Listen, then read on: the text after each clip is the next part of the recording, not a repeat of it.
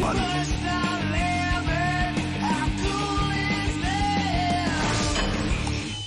Welcome to How Cool Is This? From now until the 2020 election is decided, we're sharing your ideas about voting, democracy, and politics in America. They might be important, but more importantly, are they cool? In this episode, we have an idea from Lulu Freistadt.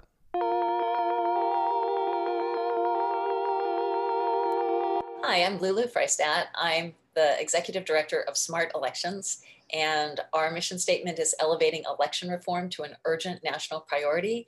I'm an election security journalist who covered election security issues for over 10 years and had about 4 million views on different investigations that I did. I found some very disturbing things in voting machines and voting systems.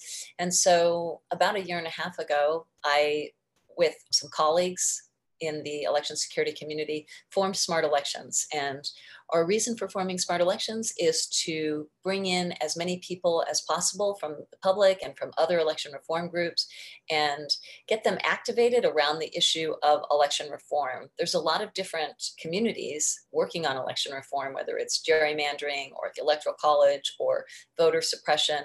And if all of us work together, then we can really make this a hot button topic, the way that other issues have really risen to the top of our national consciousness. We need for election reform to be that same type of issue with national urgency. If you want to know more about that, you can go to our website, which is smartelections.us. How cool is that? Brian, how cool is creating a coalition to advocate for election reform? This is kind of cool. It's not like Lulu should have to be running around in circles and like screaming from the mountaintops to allow people to be represented. It seems like a no-brainer. Like, why wouldn't you care about one of the most essential functions of democracy working?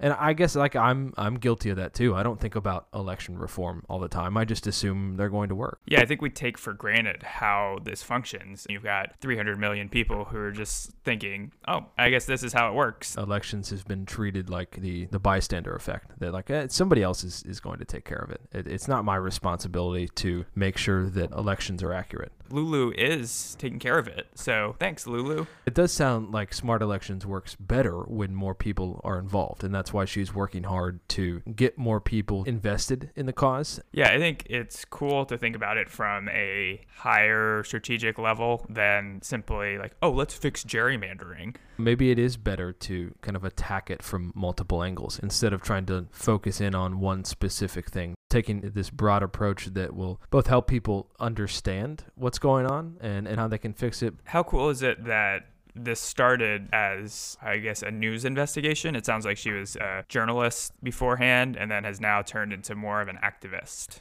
I think that's cool. I'm honestly surprised that doesn't happen more often. So it almost sounds like Lulu kept finding out more and more and more about how elections weren't working properly and then just decided like, screw it. I can't just report on this anymore. I have to do something about it. It's tough because in theory, journalism is objective and about getting the story. But I think we found in the last 5 years that there is more of an angle to it than we want to admit. Yeah, but is that wrong? I guess you could argue that in this specific instance, taking an angle that advocates for better elections isn't objective, but it doesn't seem wrong to me. No, I don't think so either. And in general, I feel like most of the activism you see from journalists is on the right side of history. Brian, now that you've heard about this organization, do you feel more compelled to personally get involved with one of these sorts of things? Yeah, I think it's something that if I lived in an area that was more contentious, I would probably do more. If I were listening from a place where,